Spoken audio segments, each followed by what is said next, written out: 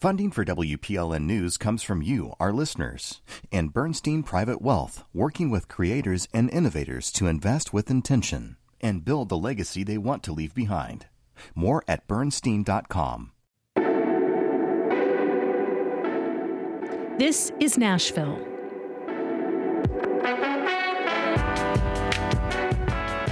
I'm Nina Cardona, filling in for your host, Khalil Ekalona.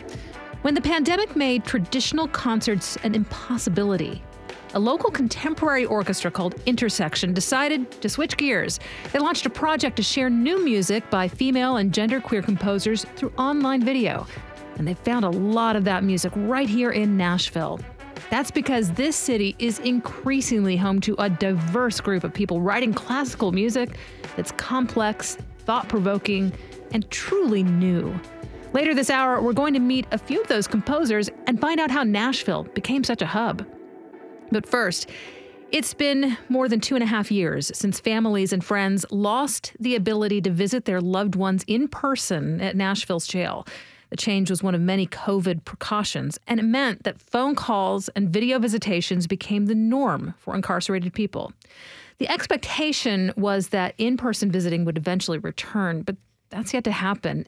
And it's unclear when or if it ever will. WPLN contributor Laura Dean has been looking into this and joins us now. Laura, thanks for being here. Thanks for having me. So there's been a lot of coverage about how COVID impacted people who were incarcerated, and we know that facilities were locked down for a long time. But what's the status on visitation?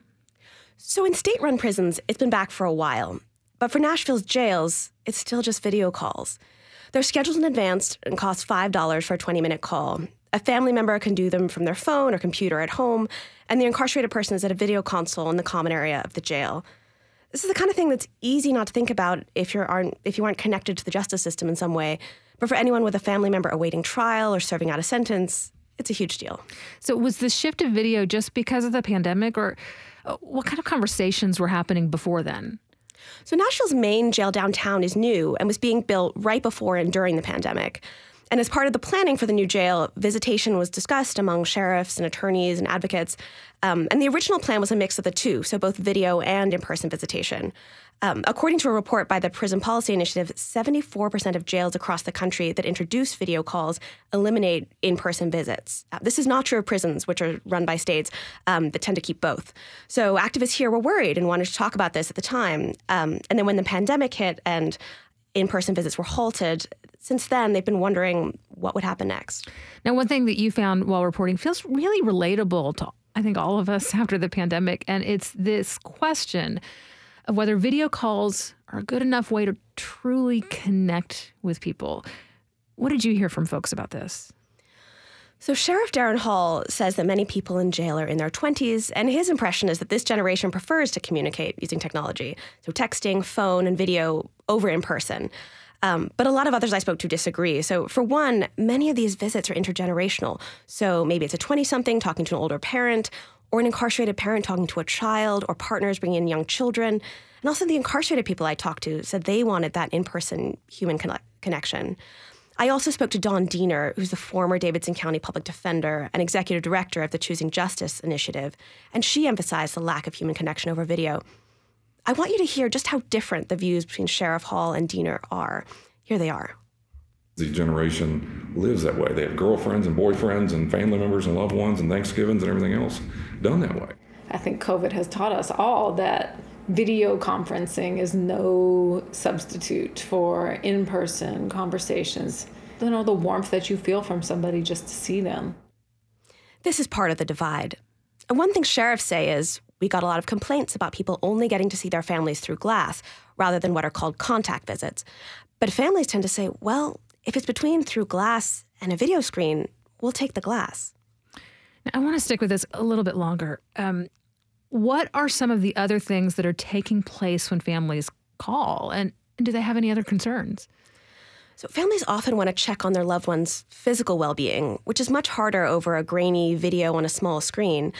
There's also a complete lack of privacy, whether incarcerated people want to talk over legal decisions with their families or sensitive family issues.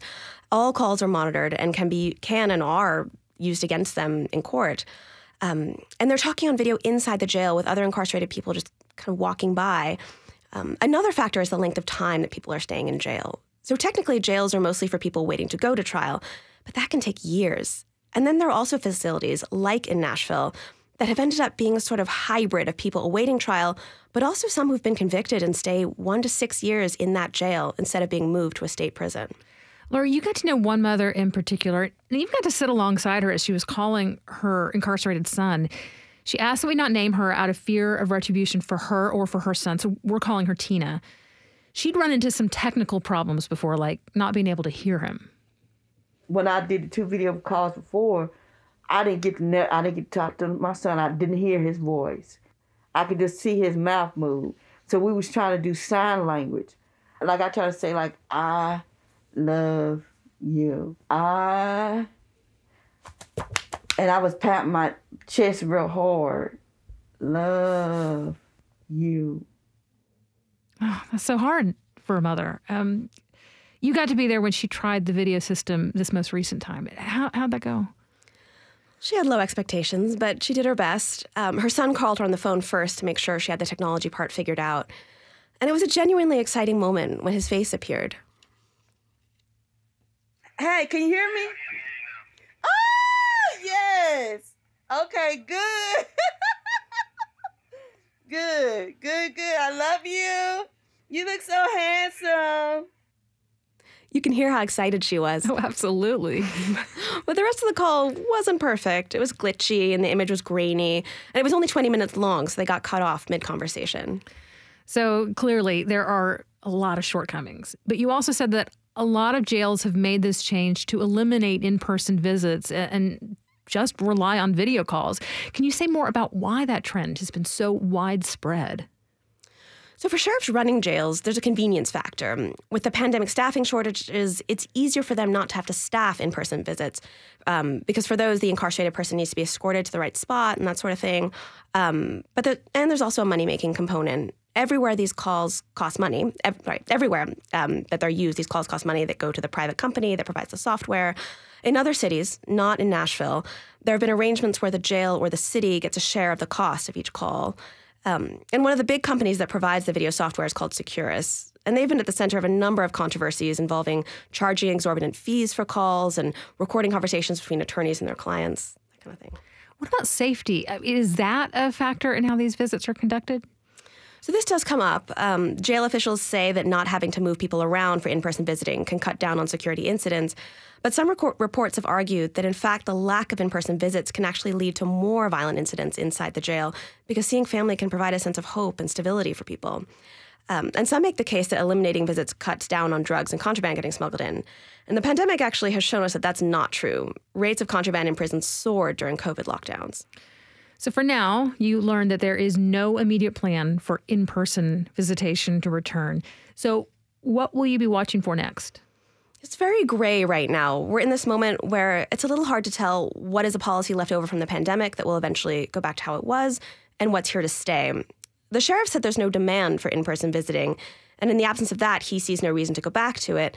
But at the same time, they're not advertising it as a potential option. They haven't surveyed incarcerated people or families. And the sheriff also says he's open to reinstating it if there's a demand. Advocates and families I spoke to said that video was no substitute for in-person and that they would like to see it reinstated as soon as possible. So we'll see what happens. That was WPLN contributor Laura Dean, whose story about video visitation in jails is online today at WPLN.org. Thanks for being here, Laura. Thank you.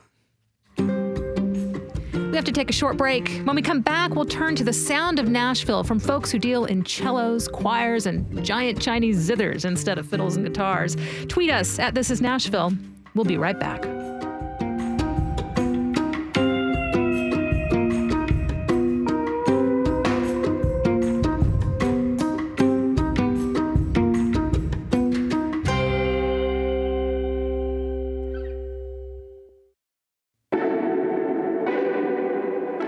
I'm Nina Cardona, and this is Nashville. Did you know that the most popular music venue in Nashville used to be an opera house? It was back in the 19th century, well before the Ryman was built. Classical music may not be the sound this city is known for, but it has a long history here. And more than ever, composers in Music City are taking the classical genre in new directions.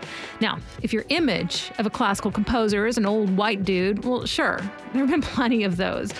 And there still are.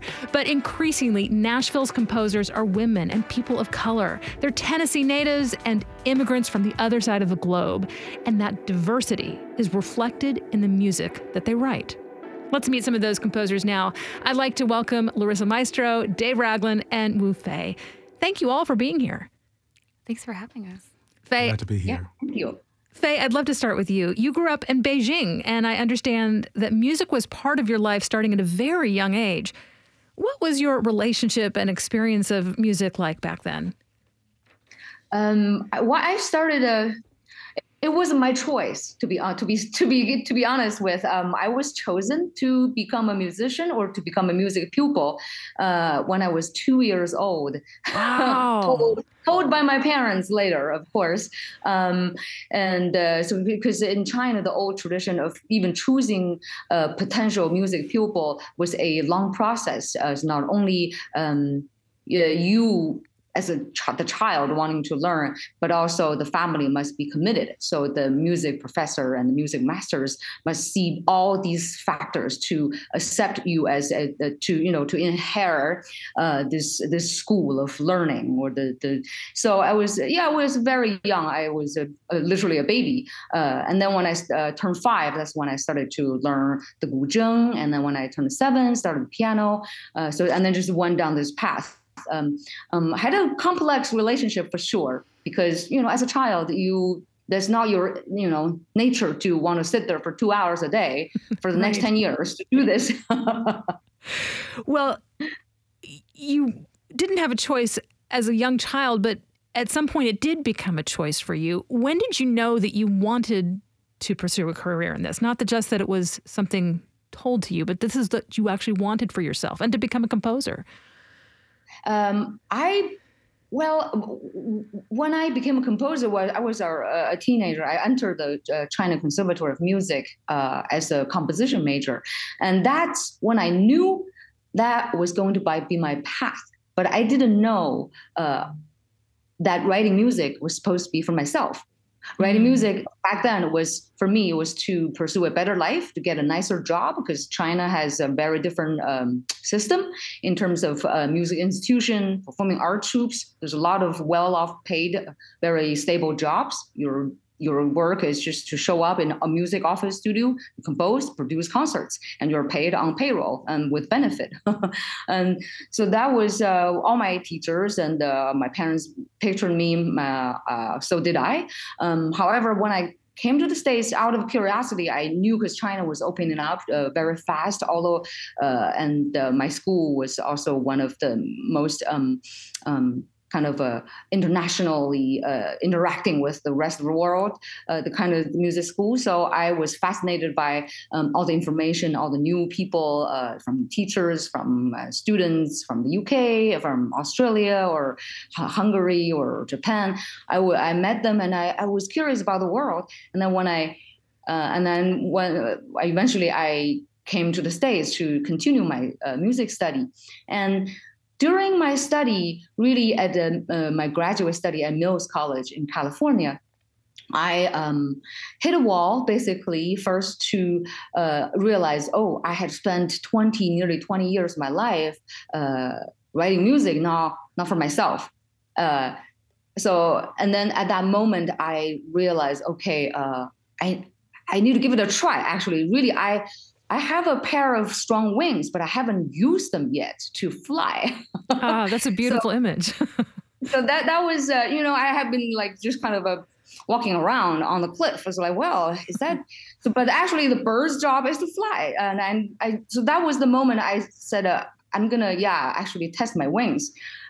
So since then, I've been having a blast creating music, and then just to really kind of turn that complex relationship with music, which was not about happiness. It was about just to, conquer the pressure, to climb the ivory tower, to coming around to the world where I found myself. I was enjoy playing music, making music, letting go all the structures that which actually I benefit from to this day, that I can just thrive to utilize the foundation of the structure and then the techniques to serve my dream, to have my imagination come true. Larissa, you also got your start at a pretty young age. Tell us about your experience. How did music begin for you? I started the piano and the violin when I was 5. And I loved the piano, but I hated the violin a lot. It was painful, like physically. Oh, wow. to play. Because, it's a box right next to your head. And it's really loud and high. And I started begging for cello lessons. I begged my parents for cello lessons for a whole year from the time I was like 5.5 to when I was 6.5, and they finally gave in and let me start to take cello lessons at 7. And that was just, I fell in love with that instrument, and it was, I'm still in love with that instrument. It's still my primary breadwinning instrument. And I've started in the Suzuki method. So it's very much based around ear training and performing in groups, learning together. And I thrived in that environment quite a bit. And I think there was never really a question, aside from a short time when I desperately wanted to be a paleontologist, that I wanted to be in the arts, that I wanted to be making music. It was sort of, I don't have a memory aside from that short time in 5th grade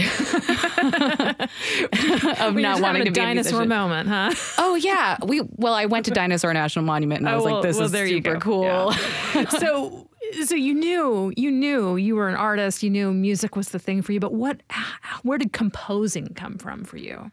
I was always making up songs all the time. I was always making up music all the time, and getting my friends together to like arrange a piece of music I thought was cool for a weird instrumentation. When I was in middle school, I don't know whether this was when the Ken Burns Civil War documentary came out, but I became obsessed with that piece of Shokin Farewell from that series, and I arranged it for like cello and like clarinet, and because those are the instruments that me and my friends played, and we performed it in my 7th grade talent show, and I just was so thrilled by it, and it was so much fun, and I just continued to like write little things. I was also a really huge fan of film music. My father taught a visual communication class at Cornell, and I would help him put together clips for his class, and the music was always my favorite part.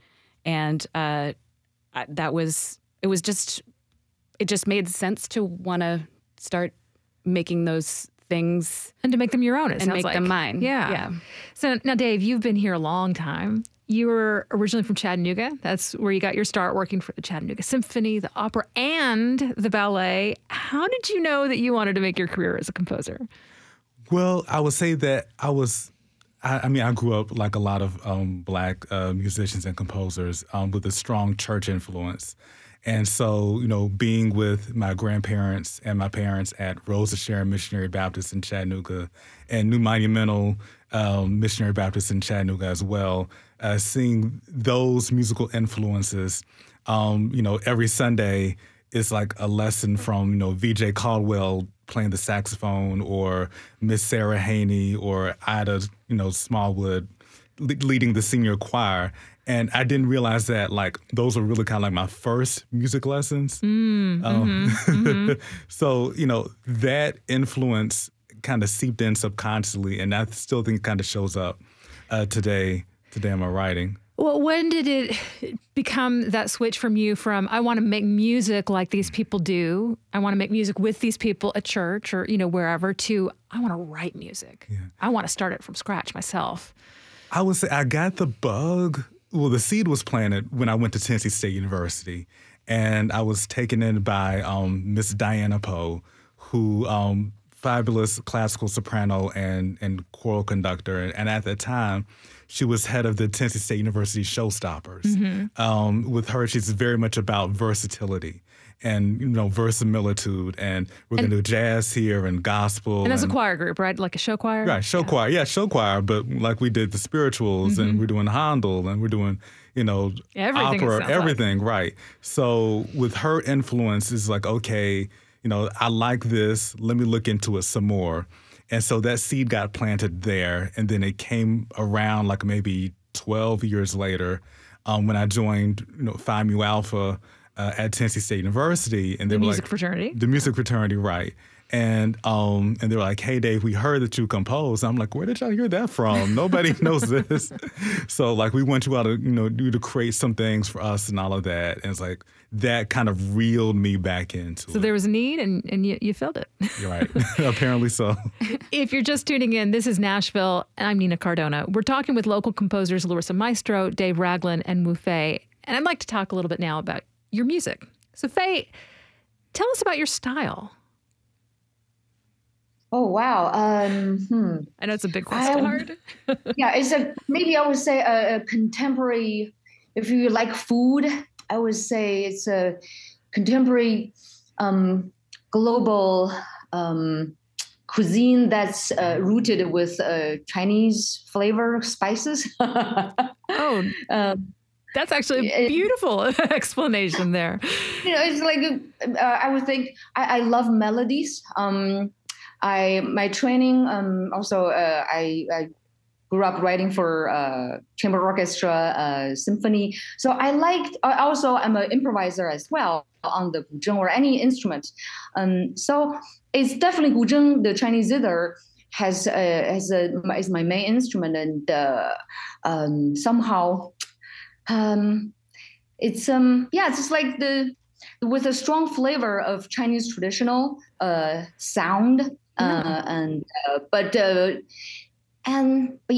Because of my experience of traveling around the world, and I love cultures from everywhere I went to, that I love what they offer also from their culture in terms of sounds or style or story, just like their spices. So every time I travel, I collect a little bit their spices and think, maybe this kind of will taste a little good with the Chinese pepper. Let me just make sure, oh, wow, it's a new dish. Well, and that is what I would think of when I think of your music, is kind of that intersection between cultures. So let's hear some of it right now. This is called May Apples. You composed this back in April on the guzheng, which is a Chinese zither. Let's listen.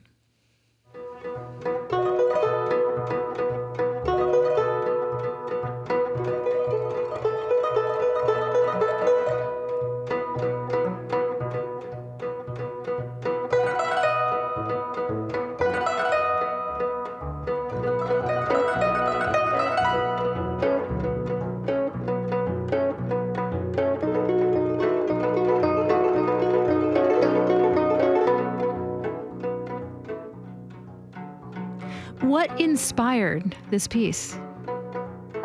Since the pandemic, I've been the world stopped. It's nature, actually. I've been hiking every day I live in the forest.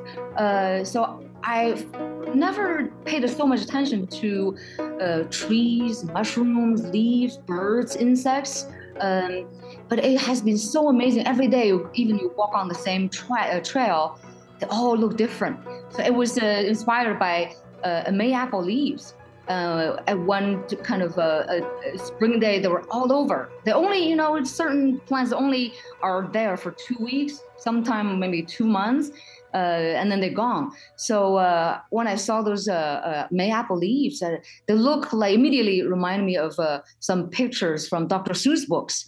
And and that just took me somewhere, and wanting to create just like an image in my own head in the story. Well, those leaves, those big, giant, very interesting looking leaves walking out of Dr. Seuss pages, and they're in my forest. Right out of Dr. Seuss. Well, Dave, to talk about your music, I think when I think back to some of the first things that I've heard of your music, it takes me to church, really. And I know that you said your roots come out of that church music. What other inspirations have you pulled into your style, and what do you hope that people hear from your music? Well, like I said before, harkening back to my mentor, Miss Diana Poe, I pull from jazz. I pull from classical, gospels there. I'm very much big fan of Margaret Bonds and Julia Perry and Clarence Cameron White and R. Nathaniel Dett, and also musical theater too as well. So it's you'll find an inspiration from somewhere, from one of those, yeah. In 2020, the Nashville Opera commissioned an opera commemorating the centennial of women's suffrage, and you worked with librettist Mary McCallum. It was called One Vote One, and let's listen to a little bit of that.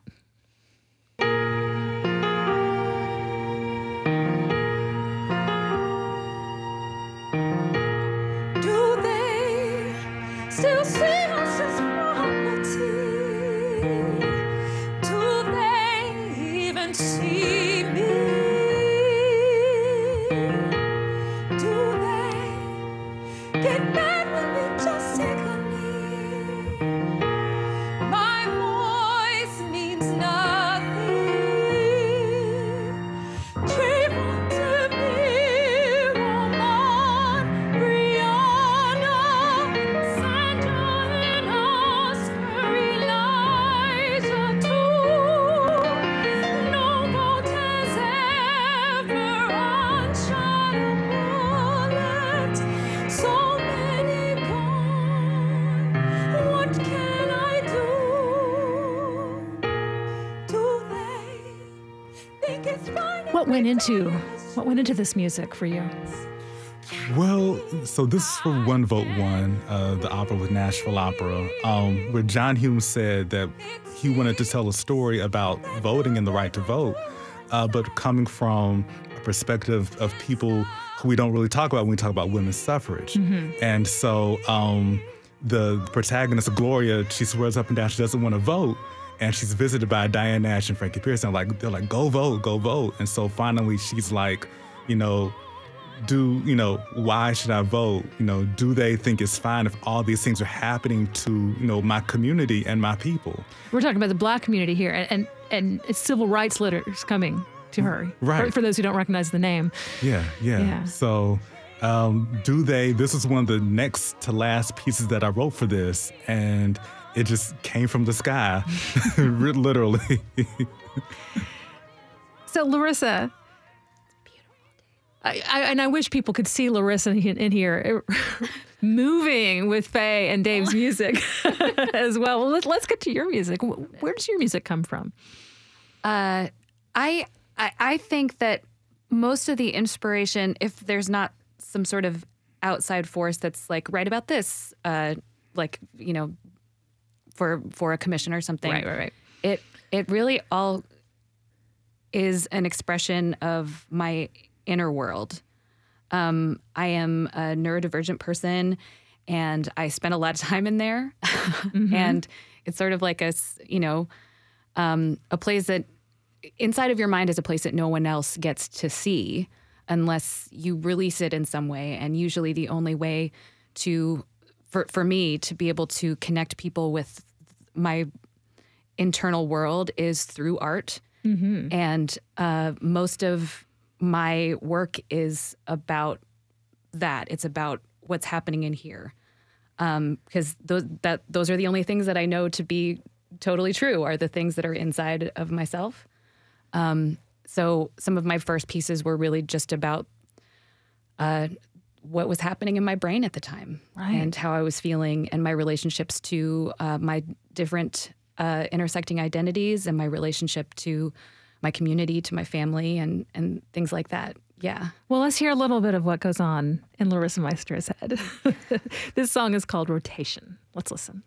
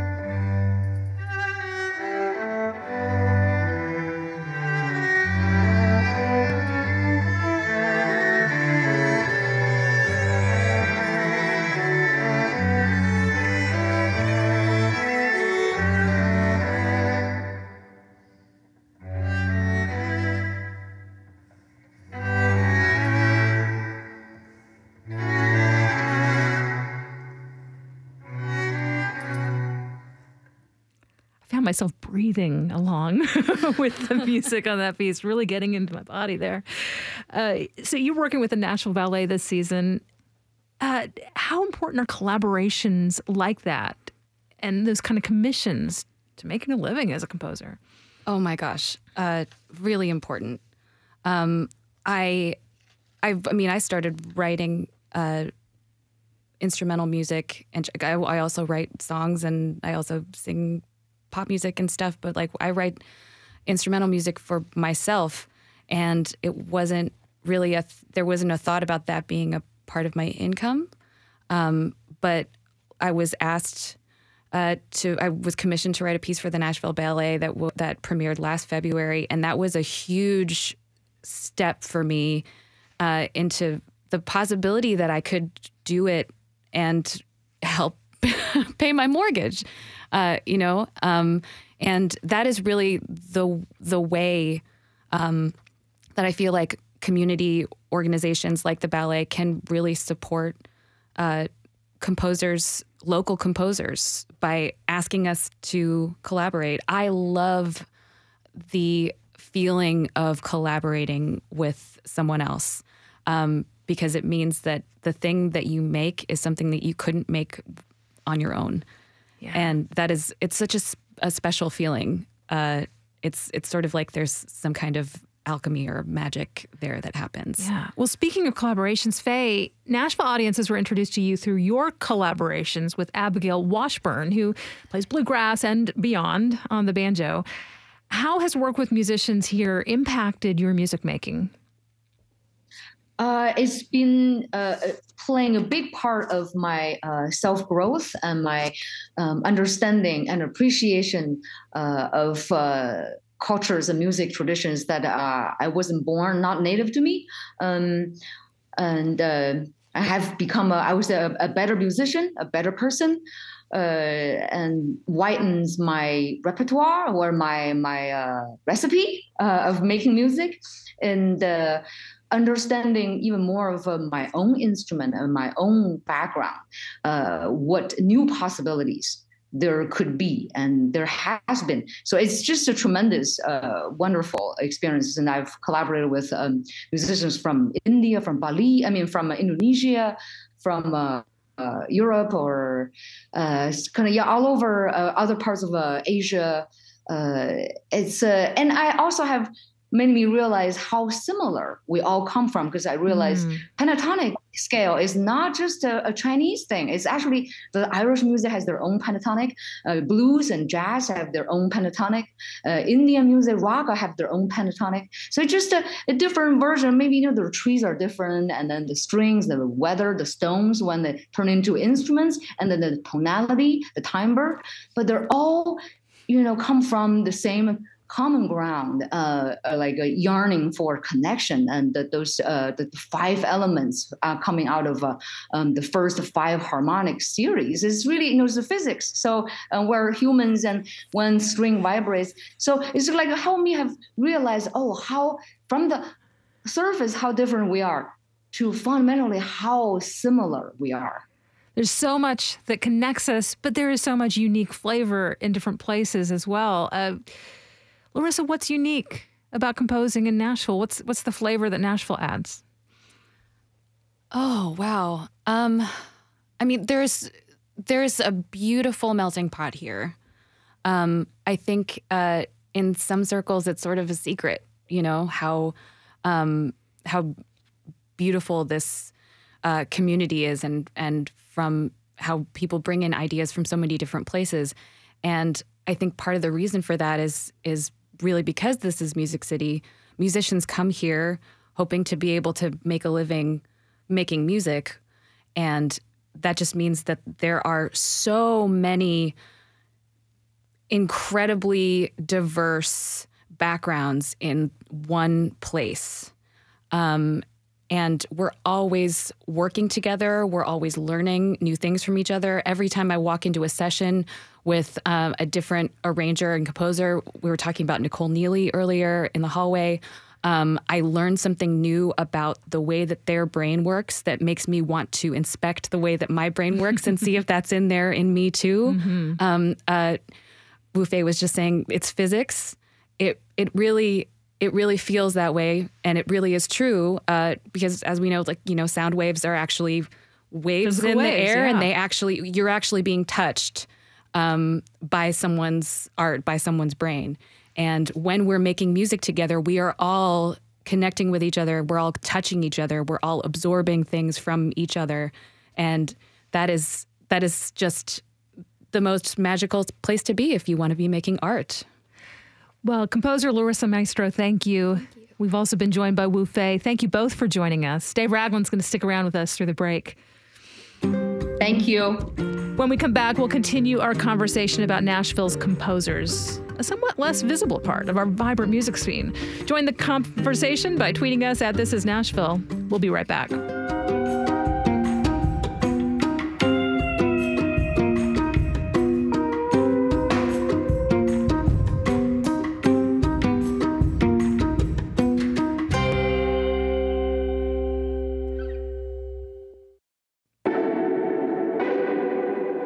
I'm Nina Cardona, and this is Nashville.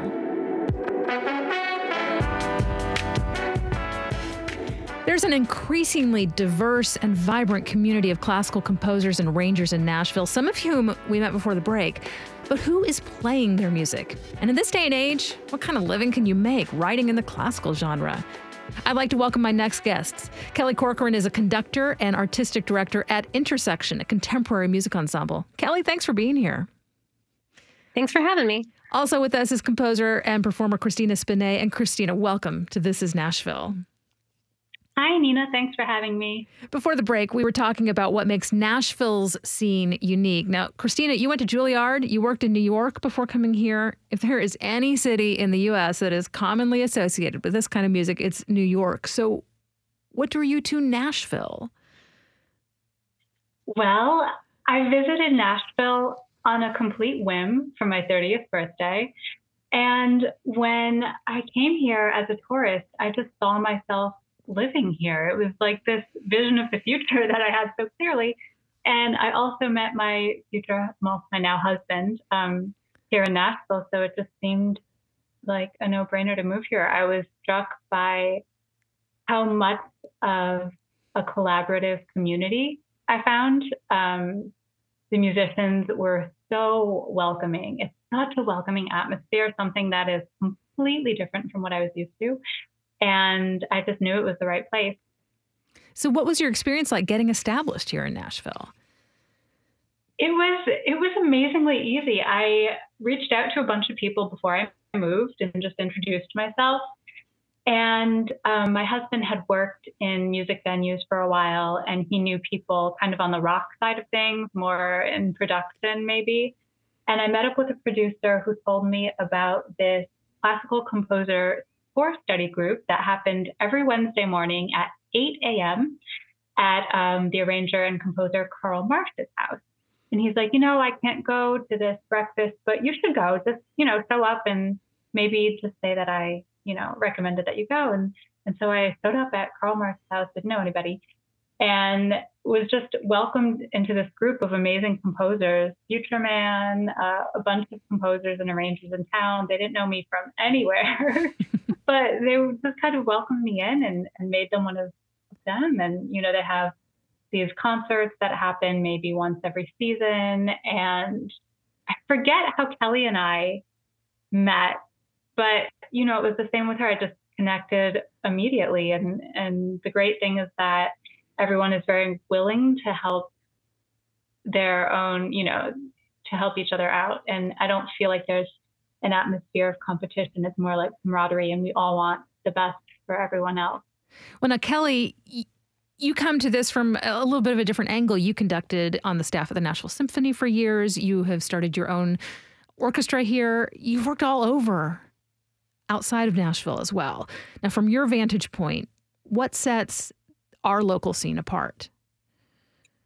Yeah, I mean, there are so many incredibly talented composers that live in Nashville. And I think just listening into the conversation, that you all have been having, I think you heard a taste of that, right? These incredible composers that bring their own unique identity and voice to the work.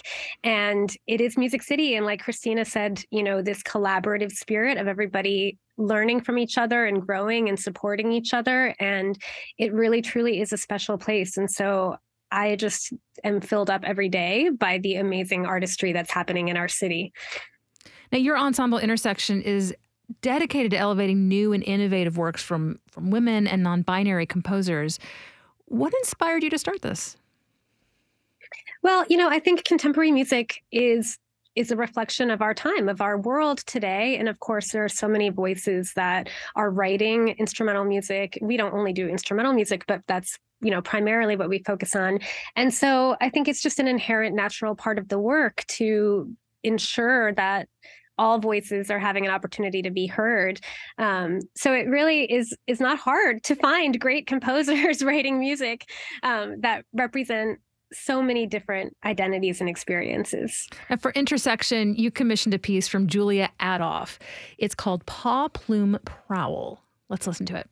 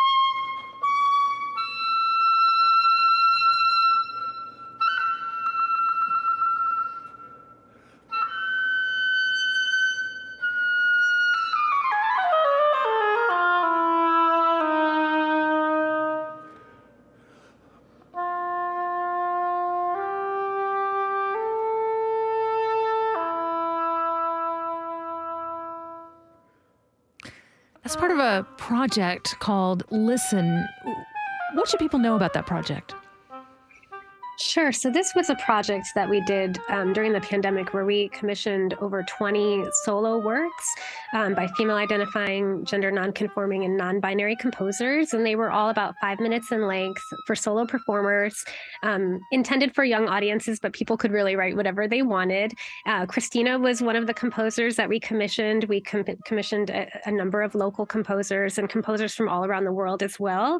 And so it was just so exciting to see the true just fun and playfulness that a lot of composers brought to it, but deep introspection and again, just everyone bringing forward their own unique voice. So it was a really awesome way for us to just continue to create new relationships with composers in our community, and also for the performers to get to interact with the composer and really write a piece truly for that unique performer. So Intersection is clearly making places for new music. Composer Dave Ragland is still with us. Dave, when it comes to getting your music performed, how has Nashville changed for composers over the years? Well, I would say that Nashville definitely has changed, dramatically since the time that I first, got here, some decade and a half ago. I still believe that there's, still kind of a ways to go, but there's definitely some market improvement. To have the honor to be asked by John Humes to, reach out to Mary McCallum and create an opera that celebrates women's suffrage and civil rights movement, and Nashville's role in that was amazing. And also to be asked by, Paul Vasterling to collaborate with the ballet and Oz Arts. So the opportunity, I've been very blessed. Yeah. You seem to have become a go-to guy for writing music that shines a light on the Black experience. How does that feel for you? Well, you would want to say that it's an honor, but also it's, I guess, a responsibility in that, I have a responsibility to, I believe, like I said earlier, Dr. V.J. Caldwell and, Miss Edna Gilliam and those people, church musicians? Right, the church musicians, and making sure that their legacy as far as musical influence lives on. Is that a direction you were trying to take? Not intentionally. I think it just happened. It's like, sometimes you're just called to do things, I think. Now, classical composing is sort of a lesser known area of our music scene. Kelly, what kind of work goes into getting this music out into our community? Yeah, I mean, I like the way, there was already some discussion around collaboration and commissioning of works, because I think, and even what Dave was saying about working with these different partners in the community, I think it's great when everyone, works together to create new work. And so there is, of course, a financial cost, right? Especially when you're working with professional players, to make sure everybody gets paid and just have the resources available to continue to present new work. So I think that's ongoing work that we do, because, there are so many composers we have yet to hear their music, right? And so I think just continuing to advocate for resources and funding to continue to support the creation of this new work is a big part of it. Then, of course, all the other logistics of instrumentation and venue and, all the stuff. We're doing a concert in February at Cheekwood, actually, where we're going to do a piece by Christina, and we're going to present a work by one of her students as well. So we're really excited about that opportunity. Well, Christina, you have done these more kind of traditional collaborations with orchestras for in-person performances, but you've also been kind of an innovator in getting your music out there. Talk to me about how you've used NFTs to reach new audiences. Yeah, so I discovered the world of NFTs and Web3 about 2 years ago in the summer of 2020. And I saw this open marketplace for artists to be able to sell their work and connect with an audience without all of these larger institutions and third-party intermediaries. And I was just drawn in because I feel like ever since I graduated, I've been fighting against large institutions to get my music heard. So this was a way for me to find a path to kind of circumvent those traditional avenues and do things my own way. So for those who aren't familiar, what is an NFT? So the NFT stands for non-fungible token. It's basically a digital item that is linked to the blockchain. It could be anything. It could be visual art. It can be music, a poem, a document, anything in the world. It's a digital asset. Well, and then how does that work on your end? So I compose a piece of music, and there are many different ways to release music art in the Web3 space. There are platforms that kind of host artists, ones like Async Art and Catalog, and I've been a part of both of those. But it also gives you the option of creating your own site and kind of selling your own NFTs from your own Web3 compatible site. So you're just so an artist can basically do anything they want. So you're just having a direct connection with your audience in a way, it seems. Exactly. And people connect through their wallet addresses. So once somebody buys a piece of my work, I will be able to contact them. I know exactly who it is by their digital signature. And it's just more of a direct way to connect with collectors and an audience. Kelly, why is it important to reach new audiences for this music? Well, these are the stories of our time. These are the stories of our community. And so I think, inherently, there's something to experience and learn and grow through listening to this music and engaging with it. And I like to think of Intersection's mantra as ears wide open, and that our goal is really to kind of shift and expand perspectives and how people think about the world and society and relationships and everything. And I feel like this music is such a vehicle to, just a catalyst to engage in a rethinking about our community and our world. So that's why I think it's great to listen to new music. And it's all different. You don't know what you're going to hear until you come. Well, that's conductor Kelly Corcoran. She was joined by composers Dave Ragland and Christina Spinay. Thanks for joining us. We want to thank everyone who tuned in this hour. This is Nashville is a production of WPLN News and Nashville Public Radio. Listen back at thisisnashville.org or wherever you get your podcasts. Our producers are Steve Harush, Rose Gilbert, and Magnolia McKay. Our digital lead is Anna Gallegos Cannon. Michaela Elias is our technical director. Our executive producer is Andrea Tudhope. Shout out to our intern, Tori Hoover. The masterminds behind our theme music are LaRange and Namir Blade. The conversation doesn't end here. Tweet us at This Is Nashville. Find us on Instagram and tell us what you want from our show by filling out our quick survey online. This is Nashville. I'm Nina Cardona. We'll see you tomorrow, everybody.